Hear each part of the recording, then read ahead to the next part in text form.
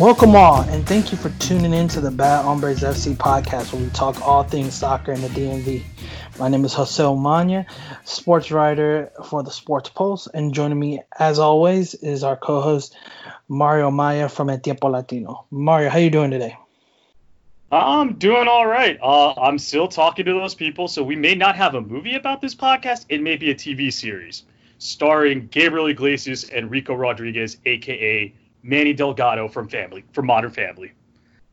Keep dreaming big. That's all you do is dream big. Anywho, we have no time to joke around, as there were breaking news literally hours before we began this podcast and still somewhat transpiring. Major League Soccer is back. The Players Union and the league have agreed to a new CBA and ratifying it, as well as agreeing to finally approve a deal to have players come back in this tournament down in Disney World in Orlando, Florida. Before we get into the specifics of the whole deal, what's to come, things of that nature, Mario, what is your thoughts and immediate reaction to this news that finally broke? Finally, they come to an agreement. That was my first reaction to when the story broke. I think like most people that cover MLS and most MLS fans, you were kind of on pins and needles to see what was going to go down between the league and the Players Association regarding this CBA. And honestly, it's just one of those things that kind of caught you off guard when everything seemed to be going in one direction. They throw you with a lovely curveball saying, not so fast.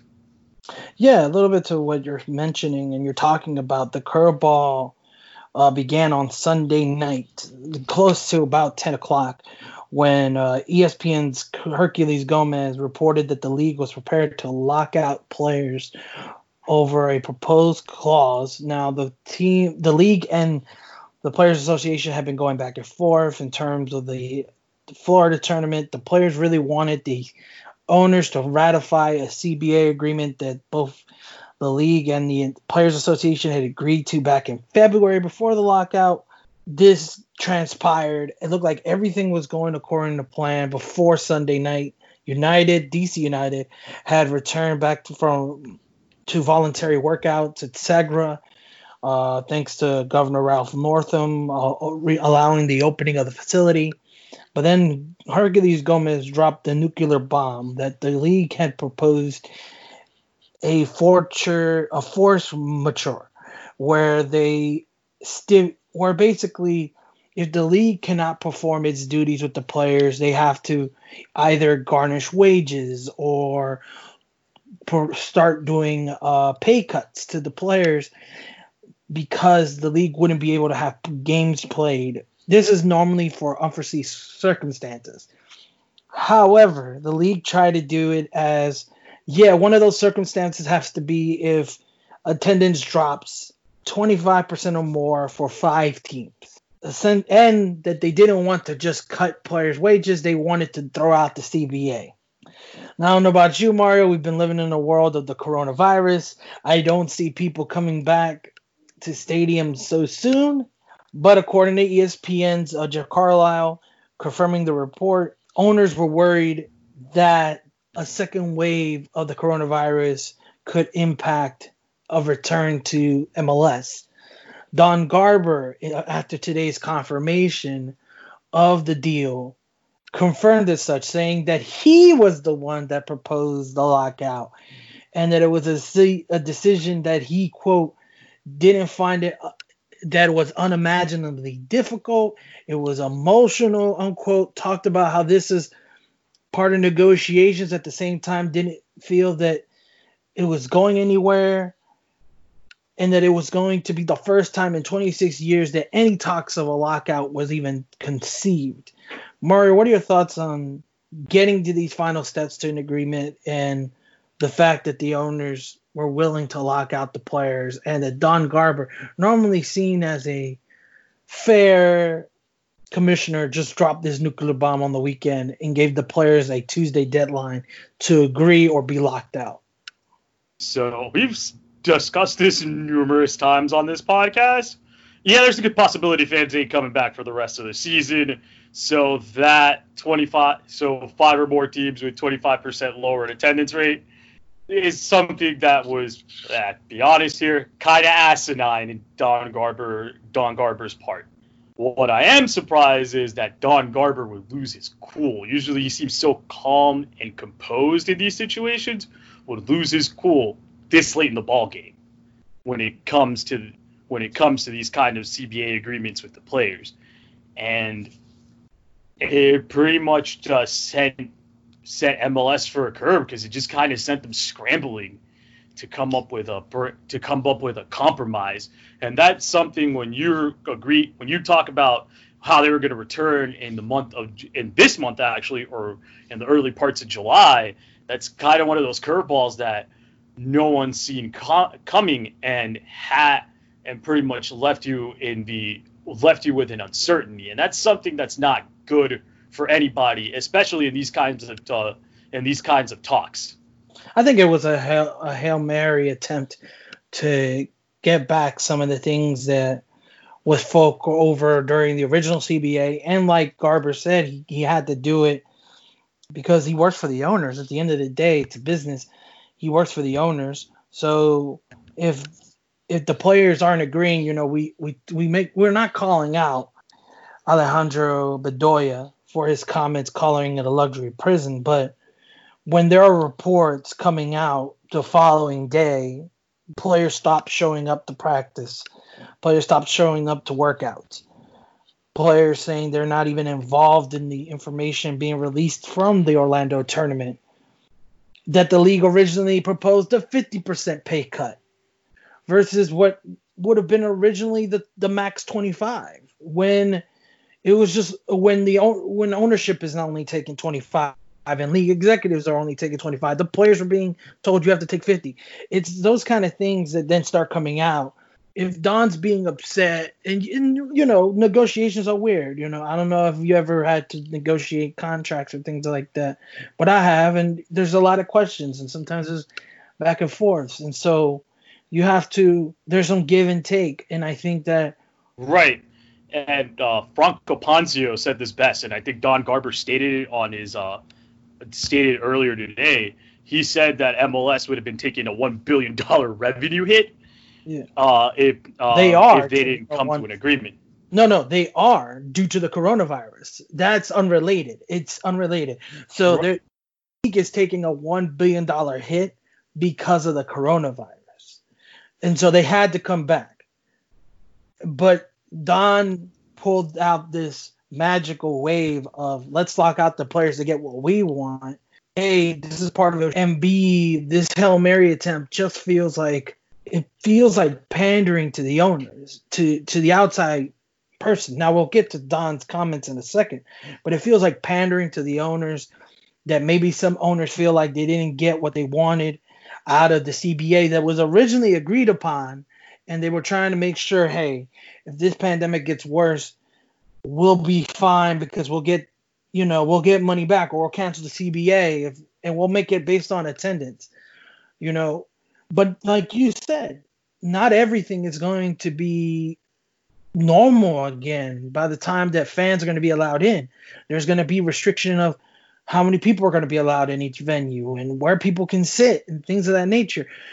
I have to assume that revenues are down in terms of jersey sales and things of that nature because nobody's going out buying jerseys. Nobody's out going to team stores or buying online because they're more fearful about can they get the next paycheck and feed themselves. So the owners are looking at it as we want to make sure we get our money, and that, if we can't play, that we don't have to pay these players. But it's a bit cynical. It's a bit messed up. And overall, they overplayed their hand. At the end of the day, they overplayed their hand. Now, on Tuesday, League and the Players Association went back. They spoke. According to Hercules Gomez, the forced overture was reversed. It went back to, we're going to focus on unforeseen circumstances and we're going to garnish wages first before we call off the CBA. And it's not going to be tied to any attendance. The league approved that new deal. The players went to their constituents And then overnight, all the players in their markets agreed by simple majority to the new deal. Here's what's been approved. Like I said earlier, there have been an increased form of free agency agreed on in the CBA, more charter flights, increased player spending. So here's some of the information. Salary increases will be delayed a year, so it will take effect in 2022 and then push back to 2023, and whatever the gradual increases will continue from there. Players will take a 5% pay cut start for this year.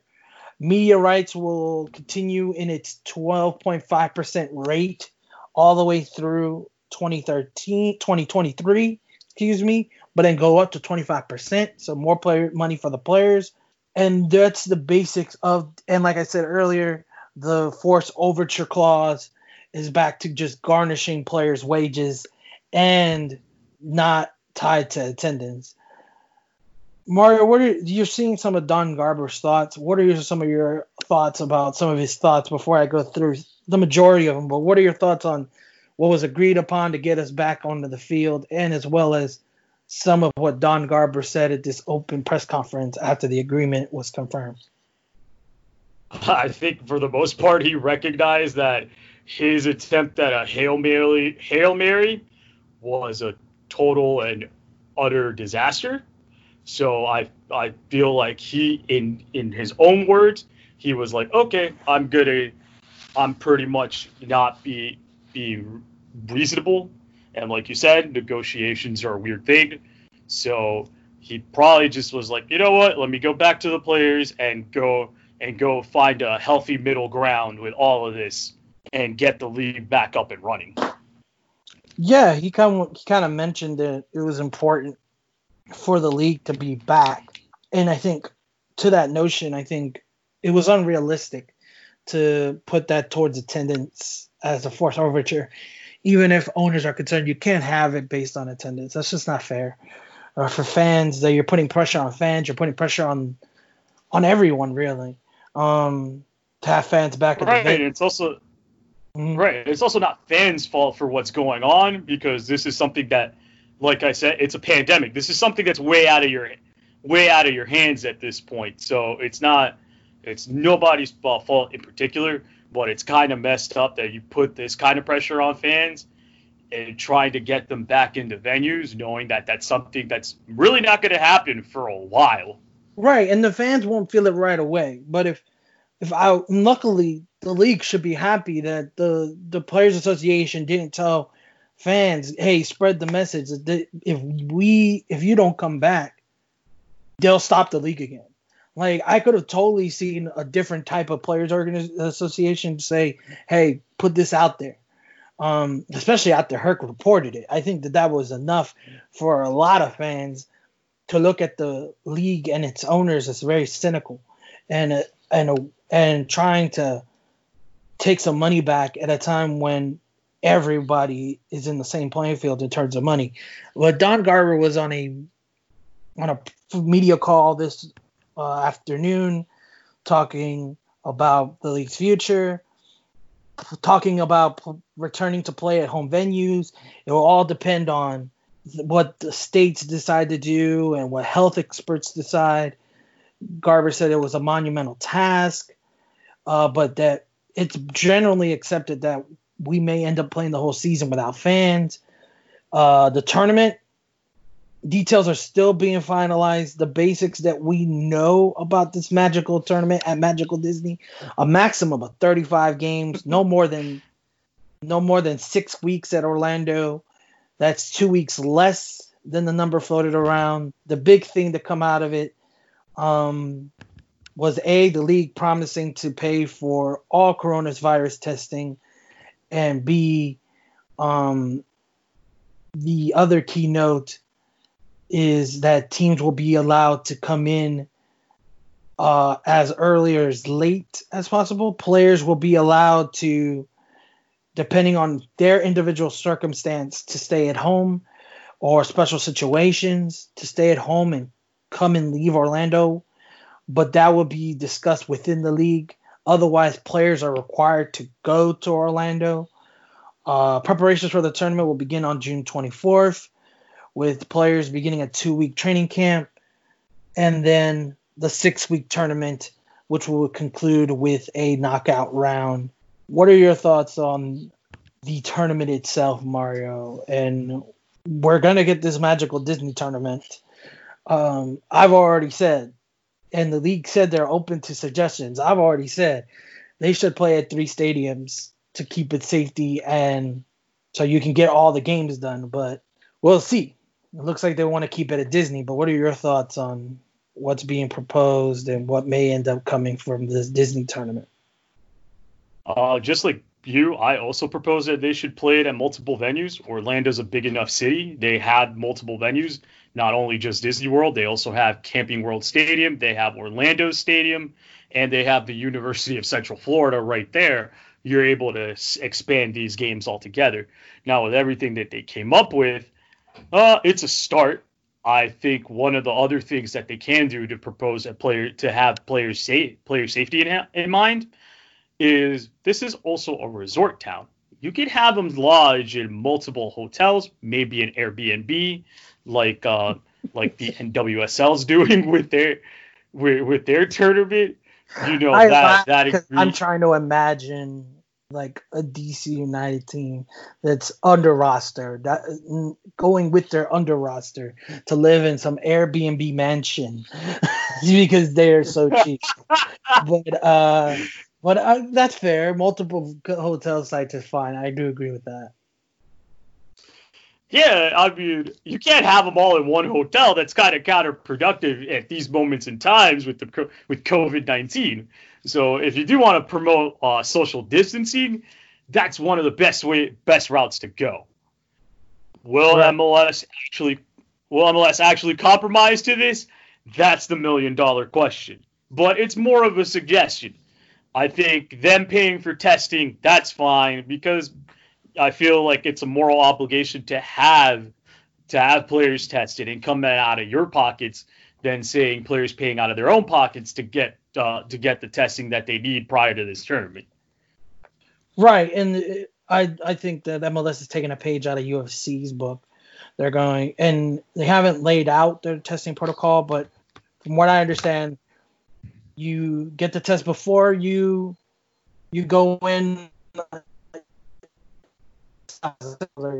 Protocol, which is you get a test before you get a test when you arrive. You get a test every other day. Before practice, they check your temperature. After practice, they check your temperature. And right before game day, enough time that, they can get results in case anything that comes out, you'll be tested again. And you would also be tested a game day. And I just think, they're going to need a lot of tests. There are more tests than before now readily available. And it will be the league's decision to make sure that obviously they're going to pay for these tests, that players don't use tests that need to be available for the public. I think that those tests need to remain available for the public. And that if they're going to pay for these tests, to remind players, hey, we can test you. Don't get free testing from if I see Bill Hamid at Six Flags America getting a test, that may be a problem.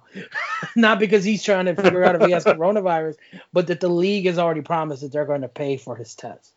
Other notes. Yeah, that would be counterintuitive. Yeah, other notes from this Don Garber presser. He said that, quote, the league's absence from the sports scene was really crucial in getting it back in there. The president of MLS, Mark Abbott, stressed that the league needs to be completed. One idea being floated out, and this was by the Columbus Dispatch, is MLS is thinking of a possible 18-game regular season, 9 home, 9 away in home markets without fans. While that may be also why they want to finish the league, that the MLS Cup final may be played in December or even early January of 2021. This is what Don Garber said. Mario mentioned it. MLS will be taking a $1 billion revenue hit due to the pandemic. Wouldn't get specifics, but lost to the points of game day revenue. advertising revenue as well as spending on players. What are your thoughts on the final bits of Garber's comments? And well, no one saw the pandemic coming, but being this forthright in terms of we may end up playing the season without fans in attendance. I mean, again, it's weird when you talk about we're not going to play with any fans whatsoever. But Germany's doing it without, and that's something to look. That's for sort of an example. Now that we've already discussed it, it's going to be it's not a possibility. It is most likely what's going to happen. It'll be interesting, but if they do go out, if the league does end up finishing in December and an MLS Cup is played in a neutral site, may I propose that we play the MLS Cup in Foxborough like they did the first MLS Cup ever in 1996. It would be like this weird fitting end to the 25th season of MLS, even though it's shaping up to be one of the most interesting, if not one of those seasons where you didn't see a lot of things coming, but you got to deal with the circumstances altogether. Yeah, I'm fine with the 9 home, 9 away if it's within the conference. It sounds to me like this Orlando tournament, maybe mixing the East with the West, which is fine with me. If we can't, let's say the East Coast team can't go to the West Coast after this is said and done just for safety reasons. In terms of the league losing $1 billion, guess what? If these owners saying that they're going to lose $1 billion, joining together with the league close to $1 billion of revenue, you're going to get back in terms of not having to pay game day staff. And I think at the end of the day, the owners lose money, but people are also affected. They don't get to work. They don't get to, for some, don't get to watch their favorite team in person. There's a lot of people and a lot of players will attest to this, that they see on a day-to-day basis that they build these relationships with these people, especially on game day. And so to not have a crowd is going to be weird for these players. But if they have to do this in order to just get this season done, see what happens in the fall in terms of the pandemic, and get restarted for 2021, I'm fine with it, as long as it maintains player safety. In terms of the $1 billion revenue, they're getting 2 more extra franchises. They're telling them they have to pay close to $250-500 million in expansion fees. The league will be fine. Oh, absolutely. But me personally, it's more of a call to fans. All right, you guys, and this is American soccer in general for me. You say you support the sport. MLS is coming back. NWSL is coming back. Support the product. I don't care if I'm a La Liga fan or an EPL fan or whatever. Support the product. At the end of the day, support the product because it's more than just these players are going to get paid. Hopefully, when this subsides, we'll all be able to go watch soccer again. More for people to come back and get some work again. That's my thing. How do we support the league continuing? Us watching the games, us improving ratings, us being a part of a solution and watching these games and also encouraging others to watch. Don't just sit back and just say, oh, I support this league. Well, there's that league ain't playing right now. By the time MLS is scheduled to come back, if they go through this and get this done, which shouldn't be hard at this point, you got the biggest part done in getting the players back on the field. Setting up a tournament to last 6 weeks. FIFA does it every 4 years, and really it's just rolling the balls together. It's not hard. Come up with a tournament, get it done, secure some extra venues just in case, have backup plans. Otherwise, this shouldn't be hard. Once you get the season started and done, people should all join together and watch some MLS, just so that when that broadcasting rights deal comes back, more money will go back in the owner's pockets and could be spent on bringing back your favorite popcorn guy, your favorite beer guy, security, or whatever when you return back to the venue in the near future. Your team store staff as well. Exactly. But Yeah, that's everything in terms of MLS coming back. Hopefully, you know, we get some good soccer in the upcoming future because right now the world is in a bit of a wild world adventure in the past couple of weeks since the death of George Floyd in Minnesota after a police officer placed his knee around his neck for over 8 minutes. There have been protests worldwide about this murder. This and the officers being charged with now been upgraded to a charge of second degree murder. And the soccer world's been talking about it. Weston McKennie, USMT midfielder, wore an armband saying justice for George Floyd during his Bundesliga game over the weekend. Um, we had multiple MLS players and USMT players also speak out.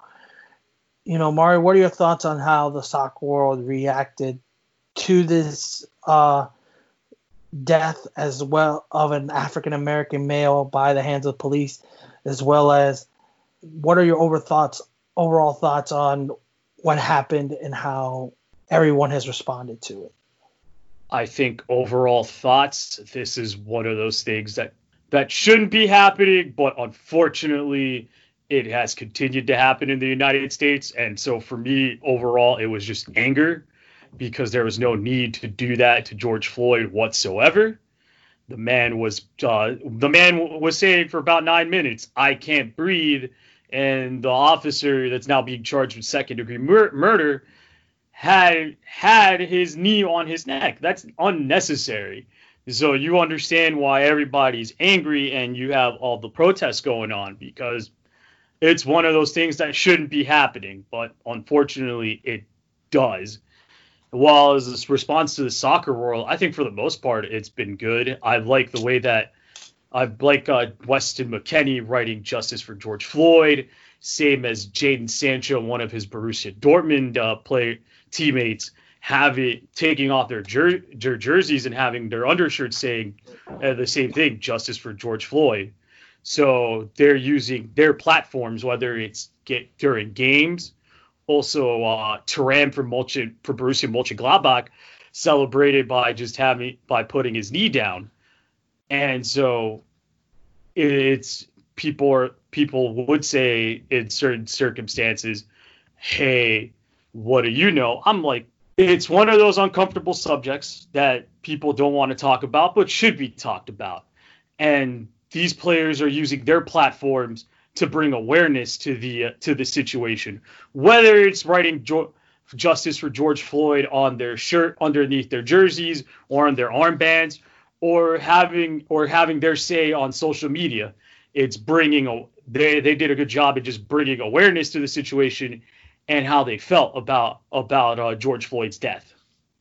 Yeah, and I think that the leagues were proactive in saying we're not going to punish these players for their form of protests. I just thought it was smarter. It just apparently in the Bundesliga you could get suspended for celebrating with your shirt off. Didn't know that, but they decided not to suspend Sancho because at the end of the day it was a worldwide protest and what many see as, and myself included, as unjust murder. A man died while asking for air to breathe and screaming for his mother while someone rested their knee on his neck. And it basically choked the man out. That's a choke. And so, I don't want to relitigate the case, but that I support all these protests, especially the majority of them have been peaceful. Right. It goes without saying. Like most of the protests have been peaceful, and pretty much I'm also supporting those that are protesting, and I do support justice to be done for George Floyd because, again, this isn't a new topic that has happened in the United States. I think discrimination and racism in the United States, unfortunately, has gone hand in hand with the history of this country. So it just pretty much having everybody have a stand, have a say. That's something that's really important, and almost every team in the MLS wrote a message saying, pretty much supporting everything that's going on with everything that's going on, and supporting those that are wanting to raise awareness in George Floyd's death. Yeah, DC United participated in Blackout Tuesday, and it's also released a statement. In the NWSL, almost every team universally, I think every team universally joined in. Bill Hamid, back on DC United, we kind of discussed this at the beginning of the season, but not on the podcast. Was just privately, he had become slowly a vocal person on social media, and you really showed during this whole conversation and protest, siding with the protest, giving his opinions. I really like that, voicing his support for DC statehood, and also his pushback against the president and what he ended up doing here locally, where there was a peaceful protest going on and using the military and federal police to spray pepper spray on peaceful protests just so he can do this have a photo op essentially in front of the church that was damaged because of protesters and other rioters and looters, because they're being mixed in. But again, sticking to this topic, Bill Hamid, he's been out there very vocal. It's been great to see a player in DC United who's also been very vocal in terms of statehood and having the city have its own representation and own control. Trump had said, "Oh, I can take over DC," and the mayor said, "That's unfortunate." Because at the end of the day, you're playing with a lot of people's lives just because you're the president. You have this power. And so it was good to see Bill Hamid, come out here and get what he believes is unjust actions done by the president, and also supporting people to go out to vote. Sometimes there's just these little things that after these protests that need to continue. And one of those things is pushing people to vote. If you're not liking what's going on, go vote. And I felt that was something that message by Bill was very eminent. We saw Roosevelt. One of the other things that's going to need to continue going forward is one understanding one's privilege. As a media member, I understand my privilege in going past the curfew. But a lot of these protesters, they almost got arrested because of this curfew. Roosevelt mentioned her privilege as a white woman, and that she had, as a white athlete, she's allowed to be quiet, not talk about these topics. And then she said her silence didn't help address any of these problems, so she is a part of the problem. The fact that she knows what her message means and that her privilege allows her to be a part of a solution, not a problem, and she needs to address it, was another positive sign that, hey, we have local athletes here who get it, that get what's going on, and that it's not just a problem in Minnesota or problem for black people, that a problem for a black person is a problem for all people in the United States. Absolutely. I think I really applaud Bill Hamid, especially being vocal about this issue. And also, I like the fact that a lot of other people are saying, hey, help these certain organizations that help out the community, because they need the help. I mean, they go out there every day and try to better their community. Why not bring awareness to these issues as well? And also, when it comes to with journalists, I'm a freelancer, so I kind of understand the privilege as well of being out past the curfew during the curfews. But the way that some police officers have targeted journalists during these protests is kind of messed up. Like, you're targeting a person for just doing their job, and that doing their job, bringing information to the people that want to be informed, and that's also not right at all. Is it time to talk about Carli Lloyd? You know what? Let's do it. Let's go into this Carli Lloyd. So Carli Lloyd tried to equate what was going on as the overall discussion about racism around the world. And I'll explain why. In our soccer bubble, we understood what Carly meant. She put up a post that was FIFA's hands of all colors holding hands and said, no racism in America. We need to end racism. A lot of people were not happy with that response, mainly because it saw the topic as only about racism, but not about, the power of the police, discrimination against black people specifically. And Carly is known to have a quick fire response. She's known to have a very small temper. And she said, quote, "Do not come at me saying I'm a racist. I have friends who are of all different races. Do not call my white privilege.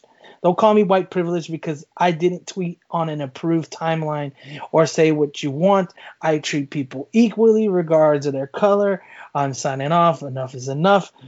24 hours later, this tweet and the original tweet were deleted, and people were comparing her message with her teammate Alex Morgan, who said, "I'm against this. All Black Lives Matter." And she actually used the word police.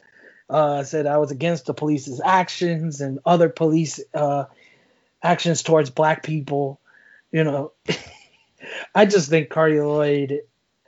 Well, you give me your thoughts before I go. So Carly Lloyd stepped on a landmine here by doing all that on Twitter.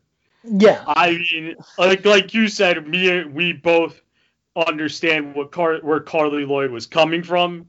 It was just a bad tweet, all in all. I'll go out and say it. It was a bad tweet. It was a mistimed tweet. It wasn't the best response. I think what she should have done after deleting those tweets was, it comes to real life. Think before you speak. Maybe you should have thought about the tweet and how it came off before pressing send or before pressing tweet. But it was a bad look. It was a bad look in her part. Explain how it's a bad look. Explain how it's a bad look. Oh man, so she used the magic words, "I have friends of different backgrounds," and it is synonymous with those people. I have a black friend. I have black friends. And unfortunately, those words are synonymous with those people that go against Black Lives Matter by saying all lives matter. So the optics there in general are really, really bad. And also, I think one of the reasons why there's backlash is she never, like you said, she never brought up the topic about police having so much power in this country. And she didn't talk about the injustices that African Americans face in this country in the hands of the police. So I see where people are really, really outraged with her. We have these discussions about people messing up on Twitter, trying to say something, and it comes out differently than intended. One, the written word, unless you specifically give it context, does not provide context in what you're trying to say. Also, one of the other things is it could be worse. It could be what Madonna did on her Twitter, where she had her son dance to a Michael Jackson song and say, "This is for George Floyd." That wasn't the time or place for you to do that. A lot of people messed up. You had that situation. You have David Guetta out here remixing a Martin Luther King. God. If you haven't seen that, funny enough, MLS sponsored this. I don't think they knew it was going to happen.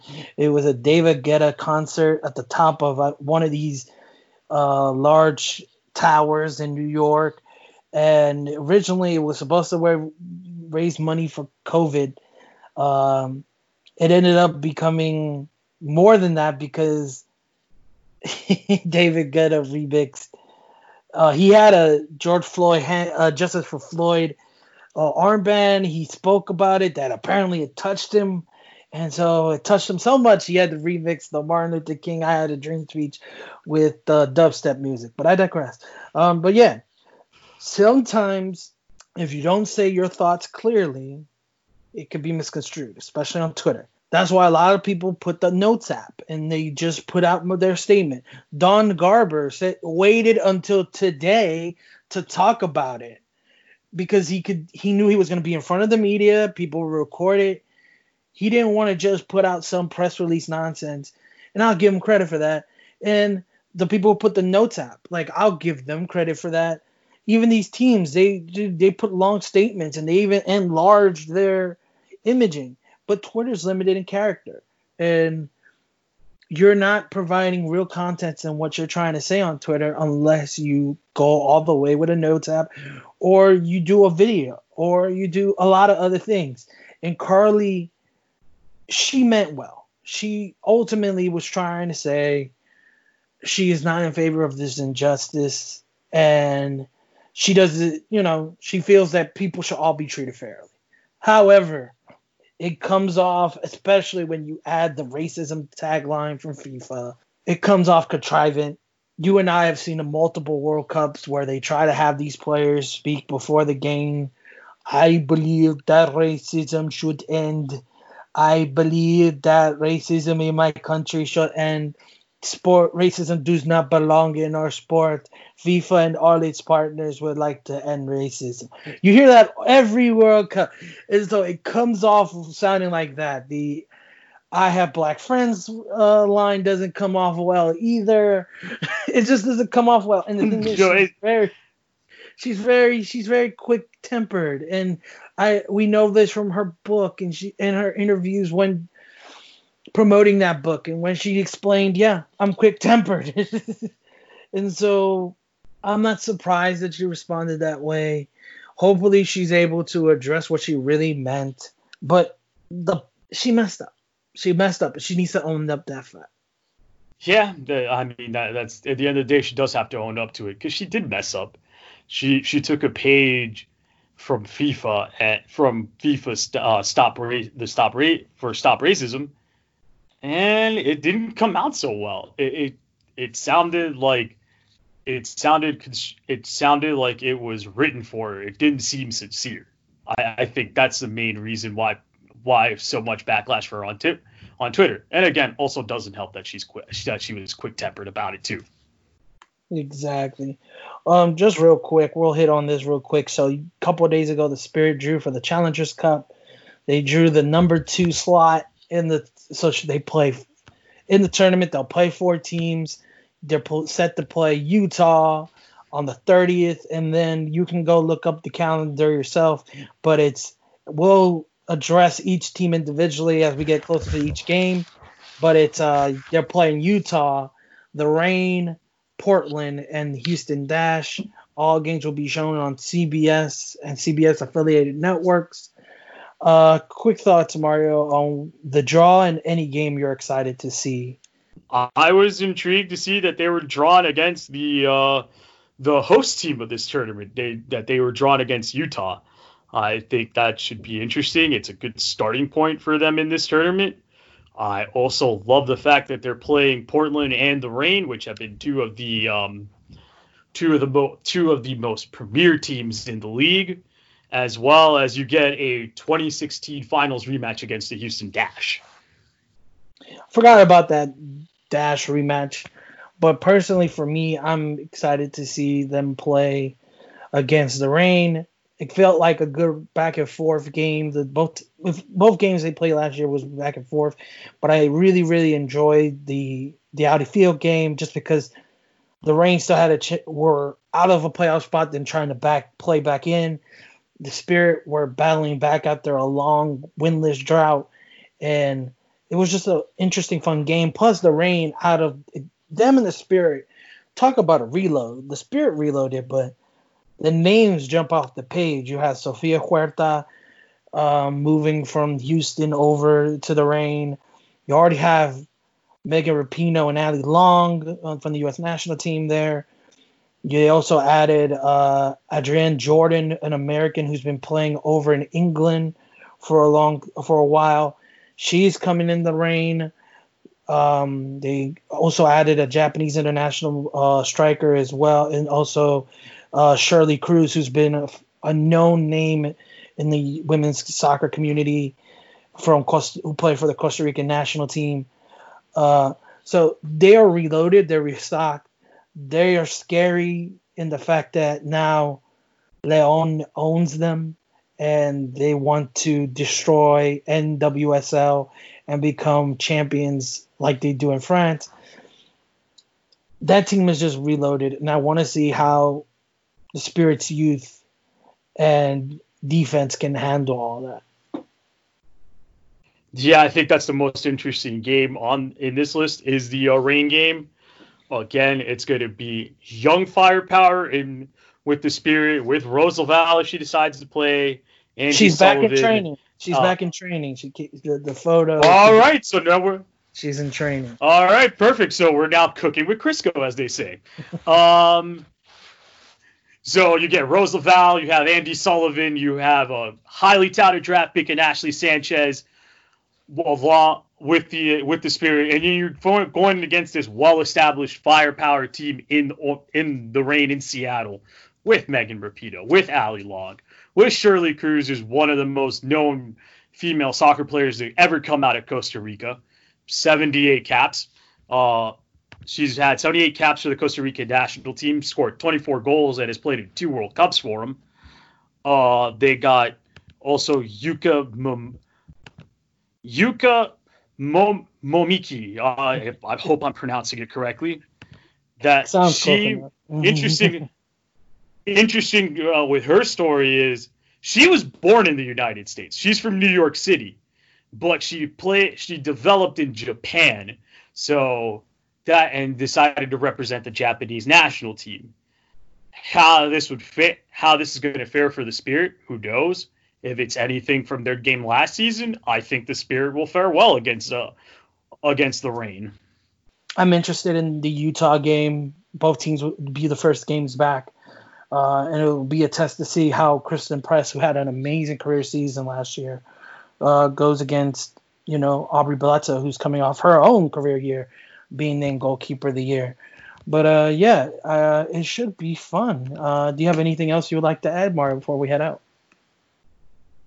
No, other than I'm actually looking forward to all of these games, and I'm looking forward to this tournament. Definitely. So you can always reach out to us and via Twitter. You can reach out to me at Jose_M_Umana. And if you want to learn more information about the podcast, Mario, tell people where they can find you. All right. So you can find me on Twitter as well, at MarioMaya1. You can find my stories on El Tiempo Latino. You can follow them on Twitter at El Tiempo Latino. Check out their stories online at eltiempolatino.com. Or if you want a physical newspaper, you can find them you could get them for free at every newspaper stand located across from a metro station. Special shout out as always to Kevin McLeod and Incompet for the intro music. Remember, please rate and subscribe on Anchor, Spotify, and all your audio platforms. And always reach out if you have any suggestions, comments, or more.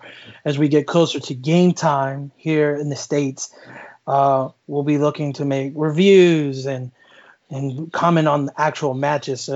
But until then, if you still have some suggestions, we're looking open to taking them and including them on the show. Mario, thank you so much for being a part of this week's podcast, and thank you to all you listeners for tuning in. Talk to you soon. Adios.